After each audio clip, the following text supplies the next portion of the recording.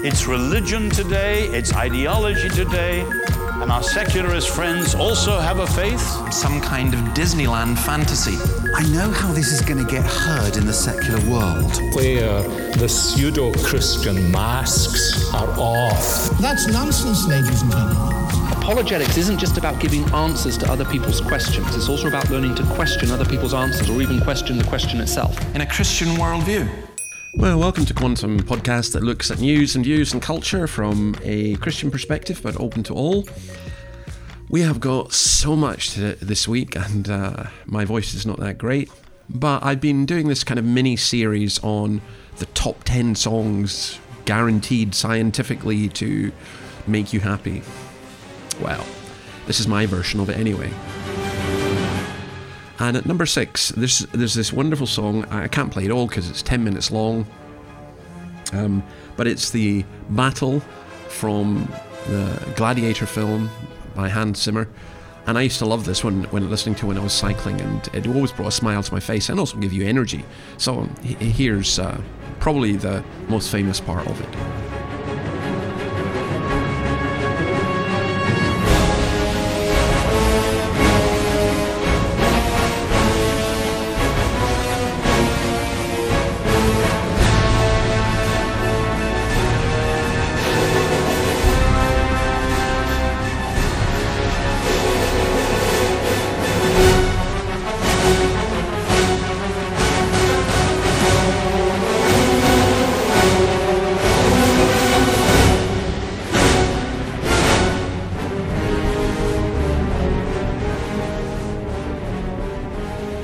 Well, I hope that cheered you up before we start. A lot of stuff going on in the world, some of it not so cheery. But we are going to look at the subject of hypocrisy. Now, I was reading Pascal's Pensées. Truth is so obscured nowadays and lies so well established that unless we love the truth, we shall never recognize it. And I think that hypocrisy and lies go together, truth and light. And you know, sometimes we just get so cynical in terms of what is the truth. Now, those of you who are longer-term listeners to this podcast will know that this is one of my favourite songs, but I have to play it here. No short-head, yellow-bellied son of tricky dick is gonna mother of a soft soul to me with just a pocket full of soul. Money for dough, money for road. I'm sick to death of seeing things from tight-lipped, condescending mamas little chauvinists. All I want is the truth. Just give me some truth now. I've had enough of watching scenes with schizophrenic, egocentric, paranoid prima donnas. All I want is the truth now. Just give me some truth. No short-head, yellow-bellied son of... That is John Lennon wanting politicians to give us the truth. Yes, everyone to give us the truth. Now, Lennon, of course, could be accused of being hypocrisy because he was the man who sang Imagine There's No Possessions whilst owning a number of houses, several cars, and so on.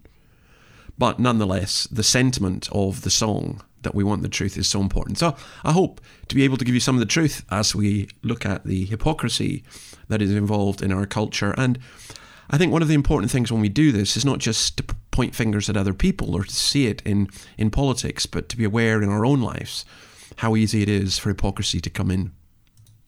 Let's begin with this very important election. We're going to take you live now to Brazil, where supporters of Lula da Silva are celebrating his victory in the country's presidential election. Now, it is evening time there at the moment. It's after 8 o'clock. The leftist former president narrowly beat incumbent right-winger Jair Bolsonaro in the second round runoff. Lula, as he's commonly referred, has promised a suite of environmental and social changes, including an end to illegal mining and the scaling back of logging projects in the Amazon. Now, Jair Bolsonaro courted the vote of the very large evangelical constituency in Brazil. It wasn't enough for him. His opponent, Lula, got in, but by much less than had been anticipated. But what struck me about it in terms of hypocrisy was, when you divide the world into simple black and white, so Bolsonaro, according to the ABC or the BBC or the Guardian or others, bad guy. Therefore, his opponent must be a good guy. Even though he was in jail for corruption, nonetheless, he must be a good guy.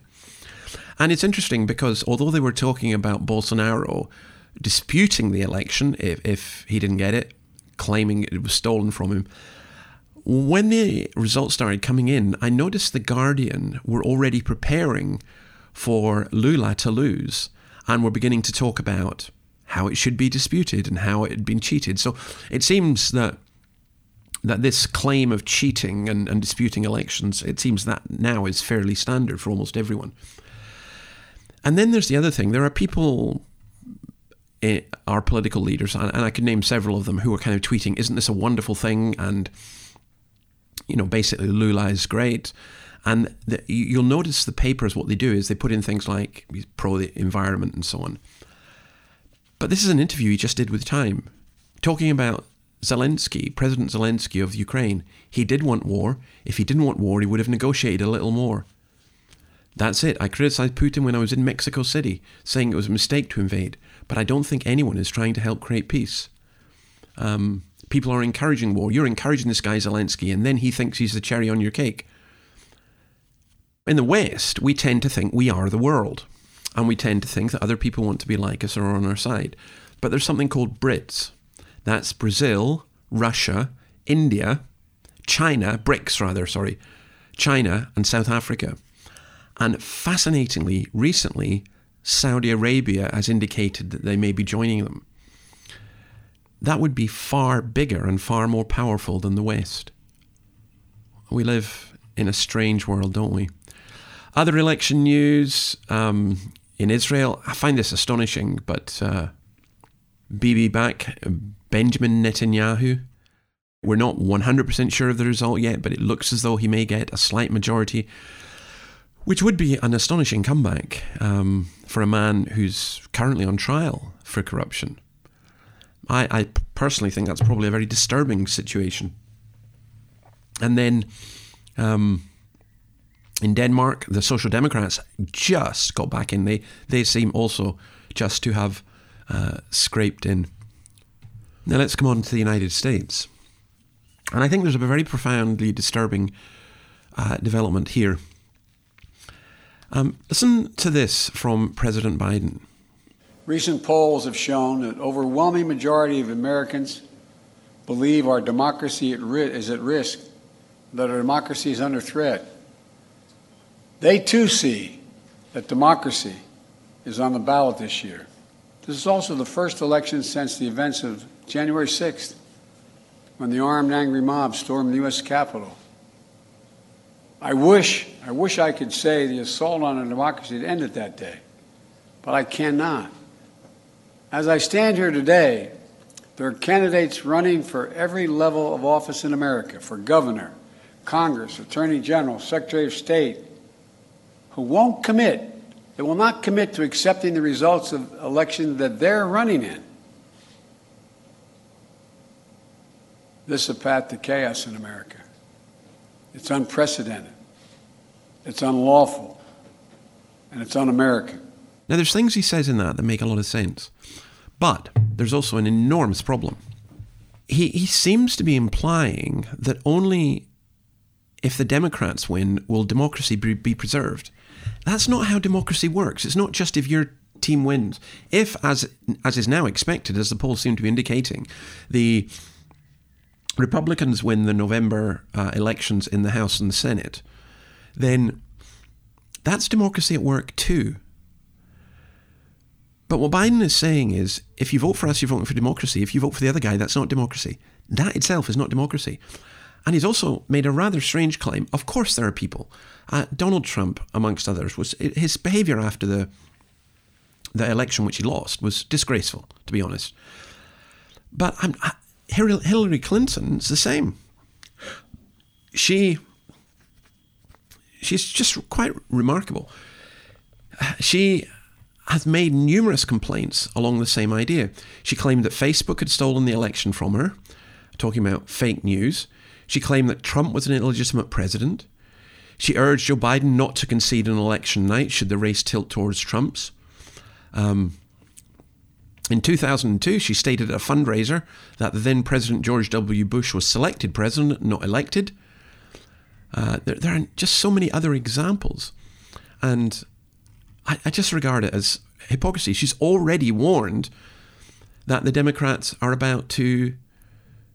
They're not the Democrats, the Republicans are about to steal the election. Listen to this. We also have to look ahead, because you know what? Our opponents certainly are. Right-wing extremists already have a plan to literally steal the next presidential election. And they're not making a secret of it. The right-wing controlled Supreme Court may be poised to rule on giving state legislatures, yes, you heard me that correctly, state legislatures the power to overturn presidential elections. Just think, if that happens, the 2024 presidential election could be decided not by the popular vote or even by the anachronistic Electoral College, but by state legislatures, many of them Republican-controlled. Do you see what she's saying? Right-wing extremists already have a plan to literally steal the next presidential election. And what does she mean by right-wing extremists? She means the Supreme Court of the United States. That's a pretty extreme statement. But, you know, she's gone even worse. In 2016, you know, we're talking about the use of abusive language, and I want to come on to the attack on Nancy Pelosi's husband in a moment. But they're right about the rhetoric and the use of abusive language. Now, Hillary Clinton does that. She called half of Donald Trump's supporters deplorable. On MSNBC on Tuesday of this week, she said that voters didn't really understand the threat to democracy from voting Republican next week. I'm not sure they really understand the threat to their way of life. She's regarding voters as idiots, and it's remarkable, really. Quite remarkable. So let's come on to this attack on Nancy Pelosi's husband. Now, this shows the worst of American culture at the moment. A man called David DePape, 42, was charged with assault, attempted murder, and attempted kidnapping. He went into the home of the Pelosi's, and Paul Pelosi has sustained serious injuries, including a skull fracture, and is still in recovery. The police found rope, tape, gloves, and zip ties in his possession, and observed a broken glass door to the back porch. Now, it seems to me that we're talking about hypocrisy here. Donald Trump was very, very slow to condemn that attack, and I think that's hypocrisy. I really do. And then there are people who are kind of on the conspiracy side of things, and they're talking about, oh, there's something fishy about this, and maybe there was some relationship between them two. And I find all that disgusting, people speculating about what we do not know. But also, on the other side, when you get people saying, well, this is because of the rhetoric from Donald Trump and others, that this kind of thing occurred, and that's been just repeated ad nauseum. Yeah, but it doesn't quite fit with that either. So DePape was in Washington for an appearance at a fundraising event for an LGBT group on Saturday night. His house had environmental green slogans, LGBT slogans, BLM slogans. He may well have bought into lots of other conspiracy theories as well, because it almost seems certain that he was not mentally stable. Michael Schellenberger says that he lived with a notorious local nudist in a Berkeley home, complete with a Black Lives Matter sign in the window and an LGBT rainbow flag emblazoned with a marijuana symbol hanging from a tree. Schellenberger says, a closer look reveals the characteristics of a homeless encampment, or what Europeans call an open drug scene. It is very foolish for people immediately to jump on and say, this is political terrorism. What if it's just a man who's out of his head on drugs, who's bought into all different kinds of conspiracy theories, right or left? And then there's one other thing to notice in terms of the hypocrisy. Somebody tried to assassinate Justice Kavanaugh of the Supreme Court. It was on page 20 of the New York Times. And in the metro pages of the Washington Post, it was just a little bit of suburban gossip. But Pelosi attack has been top story on news outlets in the US and in the UK and in Australia for days. When Justice Kavanaugh was attacked, Biden and co. did not call it an attack on our democracy. That's what I mean by hypocrisy. You have to be consistent in this. Okay, let's move away. Guess what I'm going to talk about? Listen to this song.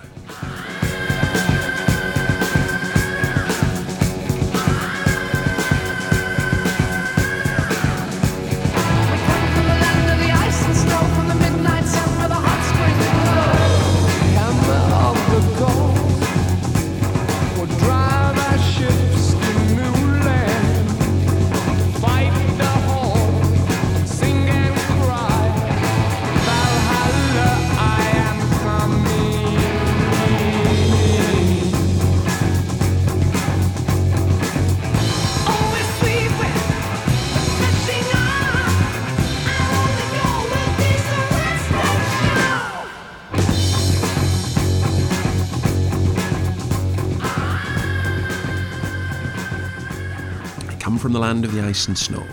That's the immigrant song from Led Zeppelin. Now, I had a lovely lunch. We had a lovely lunch with a couple of Vietnamese boat people who came over several years ago to Australia after the Vietnamese War. Listening to their story was incredible. They're actually our dentists. They are wonderful, wonderful people.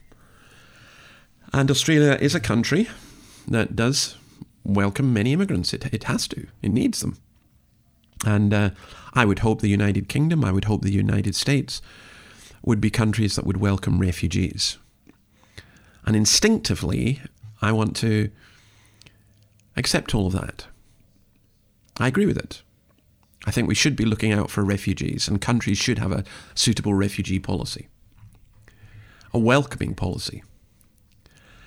But this week, the UK Home Secretary, Suella Braverman, who is herself a woman of colour, just to left-wing people, she's the wrong kind of woman of colour, who is herself the parents of immigrants of Mauritian and Kenyan Indian background, and who is a Buddhist.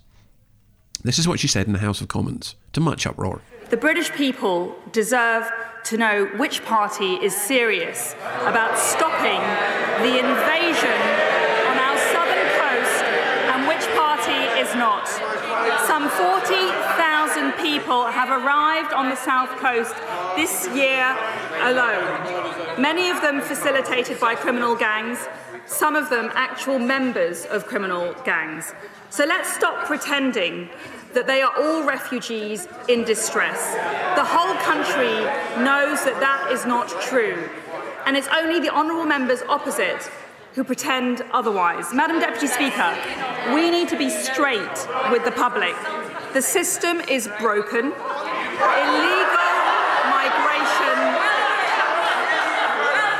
Illegal migration is out of control, and too many people are more interested in playing political parlour games, covering up the truth, than solving the problem. I, Madam Deputy Speaker, am utterly serious about ending the scourge of illegal migration, and I am determined to do whatever it takes to break the criminal gangs and fix our hopelessly lax asylum system. Now, I've seen Christians post on here, this is evil. And yet I listened to it and I thought, what did you say that was actually wrong? And she just basically stated the facts. In 2020, just over 8,000 people crossed the channel illegally. This rose to 29,000 for last year. Currently this year, it's over 40,000. Now, some are genuine refugees. Some are asylum seekers. But many are not, and she was right to say that. Albanian men aged between 20 and 40 now make up the largest proportion of those illegally crossing the channel. Albanian men make up 18% of all crossings, or 10,000 people. Now, Albania is not a war-torn country. These are not young men seeking refuge. They're being ferried over by Albanian criminal gangs which also trade in drugs, guns and prostitution. Dan O'Mahony, the UK Border Force clandestine threat commander, said last week that many of these men come to the UK purely to work in the criminal underworld before returning to Albania. Do you know currently 1 in 180 Albanians are seeking asylum in the UK? It doesn't help real refugees to ignore that fact. And I think the system is broken. I think that, of course, it's easy to virtue signal. It's easy to indicate to others that we are pro-refugee, to show that we are good people. But I don't think it's so easy to act. And I do wonder at what people's policies are going to be. You cannot have open borders. And it's the same in the US. Now, I wish that we would be more open to genuine refugees, but how do you find out who are genuine refugees? And there was another statistic I came across. The average acceptance for asylum seekers in Europe is about 40%. In the UK, it's about 70%. 70% are accepted. As I say, there's something wrong and there's something hypocritical in this. And then, speaking of hypocrisy, here's Lord Frost pointing out a certain hypocrisy in the House of Lords. The issue is clearly not about abortion services themselves, but about the right to protest and the right to persuade. And here the distinction I made between persuasion and intimidation, I think, needs to be maintained. And I'm not sure that Clause 9 quite does that. I have no difficulty with subsections 3, C or D, but I don't think it can be right that this Parliament should make it illegal, for example, to, quote, seek to influence in subclause A, or persistently occupy in clause B, or inform or attempt to inform in clause E. And that's true whether it's in the vicinity of an abortion clinic or anywhere else. So from comments made by ministers here and in the other place, it seems... I sense they feel they're on uncomfortable ground and are looking for help on this subject. I'm sure there will be amendments in this area, and I hope the government will give them a fair wind. He's talking about the bill going through Parliament to stop people either protesting or praying outside abortion clinics. And he says this: I don't think it can be right that Parliament can make it illegal to seek to influence, persistently occupy or attempt to inform.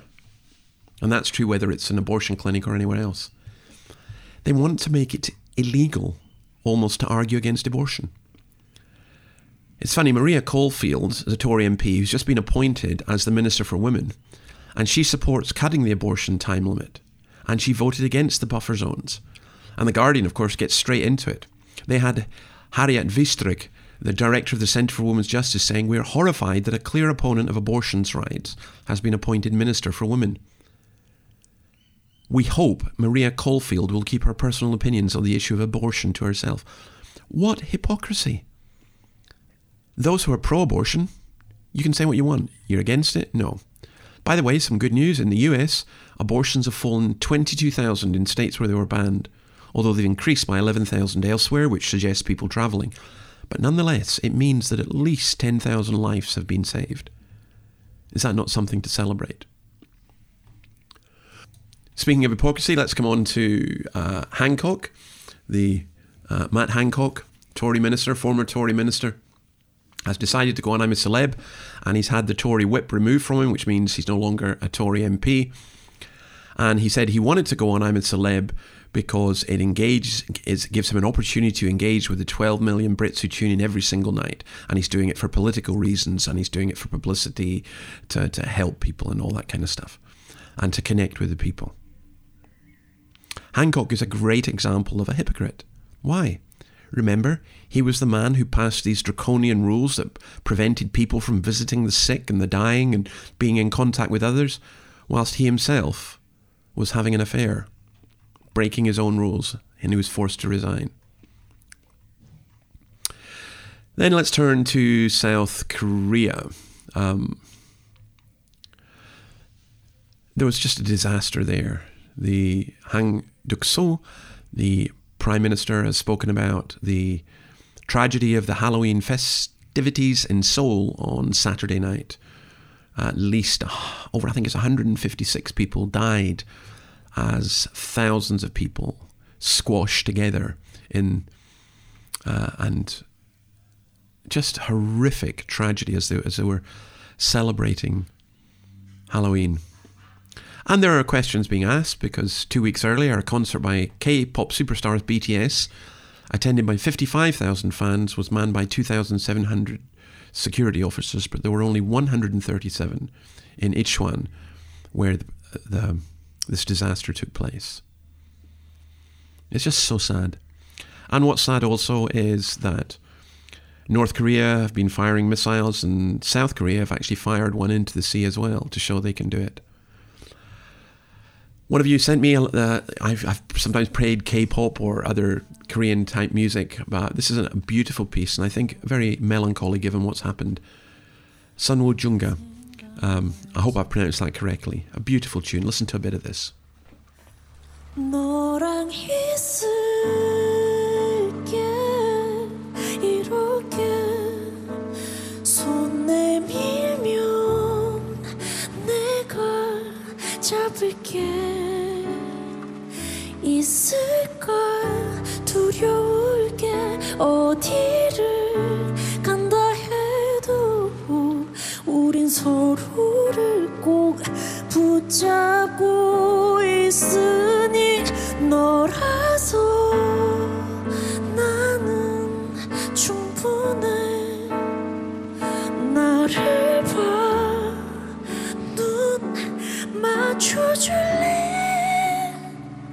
너의 얼굴 위에 빛이 스며들 때까지 가보자 지금 나랑 도망가자 멀리 안 가도 괜찮을 거야. Let's go from the sublime to the ridiculous. I wonder what you think we're talking about next. I'm a lumberjack and I'm okay. I sleep all night, I work all day. He's a lumberjack and he's okay. He sleeps all night and he works all day. I cut down trees, I eat my lunch, I go to the lavatory. On Wednesdays I go shopping and have buttered scones for tea. He cuts down trees, he eats his lunch, he goes to the lavatory. On Wednesdays he goes shopping and has buttered scones for tea. He's a lumberjack and he's okay. He sleeps all night and he works all day. I cut down trees, I skip and jump. That's, of course, Monty Python, a lumberjack song. We're talking about environmental hypocrisy, of which there is plenty in spades. A company that's received billions of pounds in green energy subsidies from the UK government is cutting down environmentally important forests, a BBC Panorama investigation has found. Drax runs Britain's biggest power station, which burns millions of tons of imported wood pellets, which is classed as renewable energy. Some of that wood comes from primary forests in Canada. This is a converted coal plant which now produces 12% of the UK's renewable energy and which has received £6 billion in green energy subsidies, for which the taxpayers, of course, pay. Burning wood is considered green because you grow the trees again, but it actually produces more greenhouse gases than burning coal. Recapturing the carbon takes decades, and the offsetting can only work if the pellets are made with wood from sustainable sources. Do you know, there's so much hypocrisy around all of this.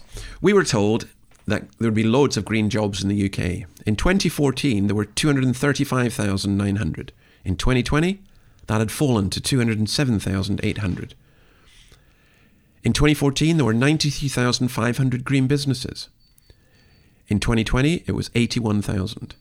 The turnover, 43.7 billion in 2014, and in 2020, 41.2 billion. Hypocrisy is everywhere. The Dutch have the largest gas field in Europe. With Russia cutting off their gas, people need gas. But the Dutch have decided they're not going to open it up. let the poor go cold. I love this clip from The Simpsons. Tonight's game is brought to us by something special. The kite's best friend, the flag's partner in patriotism. You've seen cherubs blow it from map corners. The wind.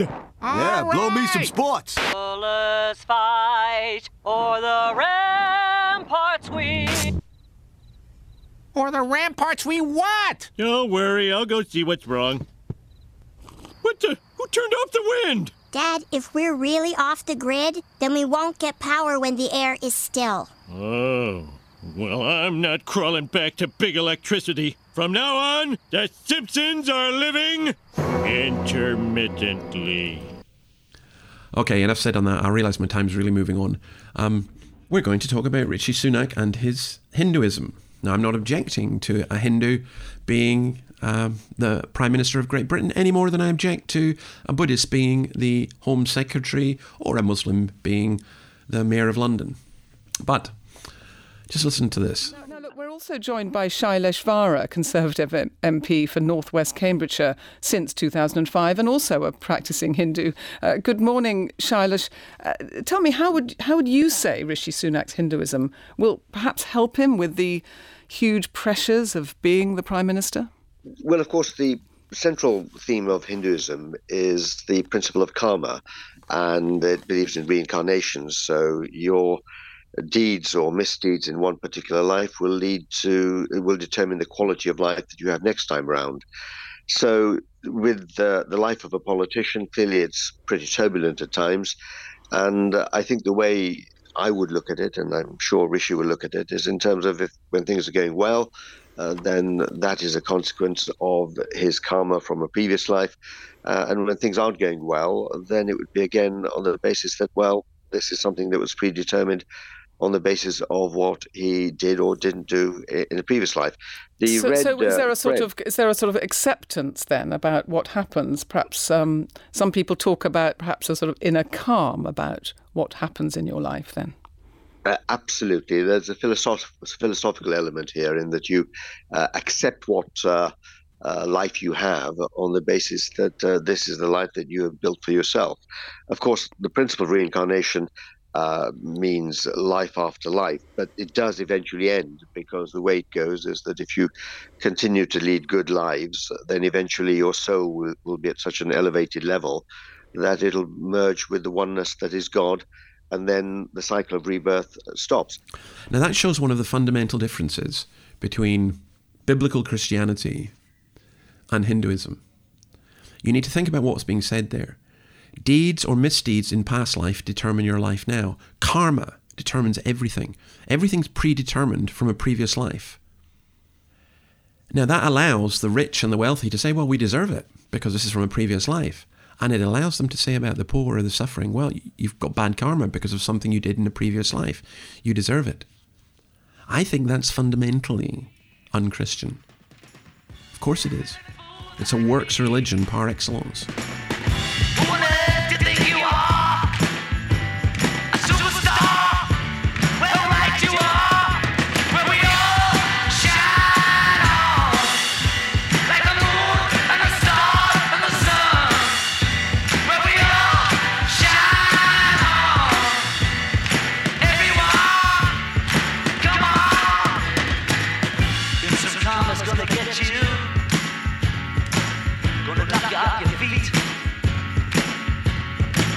Better recognize your brothers.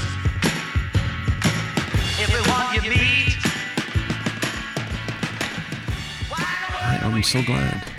I don't believe that instant karma is going to get me. I don't want what I deserve. I want mercy and grace from God.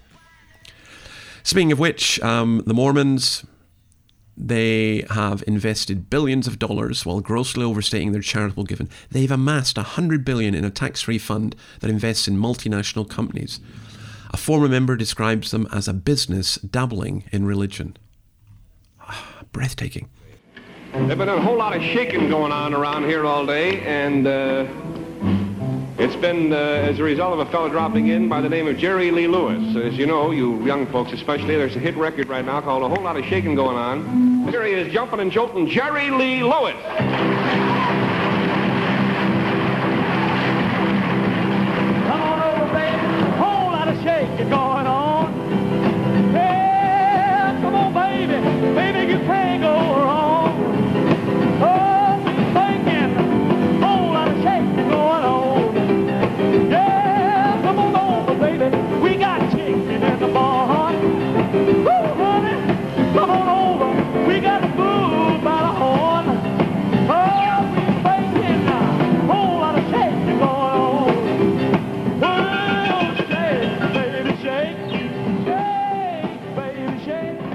That was from 1957, Steve Allen's show. Imagine how shocking that would have been at that time. Jerry Lee Lewis.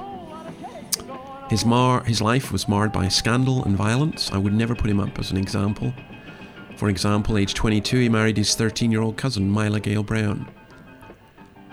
He was a musical genius, though, and I found this fact fascinating. His last album was a gospel record with his cousin, televangelist Jimmy Swaggart, who'd preached against his music when they were younger. So much that could be said about that. Join us next week. I hope my voice will have recovered by then. Please feel free to send in any comments or any news. I'm very happy for that. Any criticisms as well. Any questions? Go and have a look at the Ask website, www.ask.com.au. And also, of course, you'll get all the links for this on my own website, www.theweeflea.com. There is so much hypocrisy, but do you know this? There's no hypocrisy in Christ. There's no unfaithfulness in Christ. All our faithfulness is like the flowers of the field. It just goes. But God is always faithful. The steadfast love of the Lord never ceases. His mercies never come to an end. They are new every morning. Rebecca sent me this. Cy Knightley, who I hadn't heard of, because I mentioned rap last week. And Faithful, I think this is a great song. So I'm going to leave you with it. I was caught in the trap. I was torn, believed in the enemy's lies and falling for all of his chat. And of course he was sure to attack, and I was asleep and snoring at that. But then I cried to the Lord, and brought me, he sought me, and kept calling me back. Hallelujah. Well, that's what we have as Christians. We're not surprised at the hypocrisy within the world, but we're thankful for the truth that is in Christ. So, God bless you, and see you next week. Bye. But salvation is free for me, cause it paid completely, so sweetly you keep me. I'm a prodigal son and you came to meet me. Oh, sovereign God and King, you're faithful. You saved me from my sin, I stand held by your mighty hand. You are faithful, faithful, faithful. Oh, sovereign God and Savior, faithful. And though I waver, you remain, even on my darkest days, ever faithful, faithful. Your ways are amazing and wondrous. You wake all the wayward wanderers, those who have walked away. In your grace you chase and come for us. The elect who were saved and yet in the days like pagan slumberers. Now with hearts hard to the Father and forget what the Saviour's done for us. Yeah, that's awful in fact. That was me, I was caught in a trap. I was torn but believe in the enemy's lies and falling for all of his chat. And of course he was sure to attack. I was asleep and snoring at that. But then I cried to the Lord who had bought me, and you sought me and kept calling me back. Hallelujah. So I'm saved from my waywardness now, give you all the praise and glory. And great is your faithfulness, Lord, you will never change it for me. Cause your favour never wavers, your grace in Christ never reaches. Lord, you saved my life, so I preach this. Your steadfast love never ceases. Oh, sovereign God and King, you're faithful. You saved me from my sin, I stand held by your mighty hand. You are faithful, faithful, faithful. Oh, sovereign God and Savior, faithful. And though I waver, you remain, even on my darkest days, ever faithful, faithful. Lord, you are faithful in all of your ways, everything you say and do. Lord, you are faithful in all of your promises, everything you say is true. Faithful every season of life, so all of my praise is due. Lord, help me to be pleasing you, Christ, I want to be faithful too. Lord, you are faithful in all of your ways, everything you say and do. Lord, you are faithful in all of your promises, everything you say is true. Faithful every season of life, so all of my praise is due. Help me to be pleasing you, Christ, I want to be faithful too. Oh, sovereign God and King, you're faithful. You saved me from my sin to stand held by your mighty hand. You are faithful, faithful, faithful. Oh, sovereign God and Savior, faithful. And though I waver, you remain, even on my darkest days, ever faithful, faithful.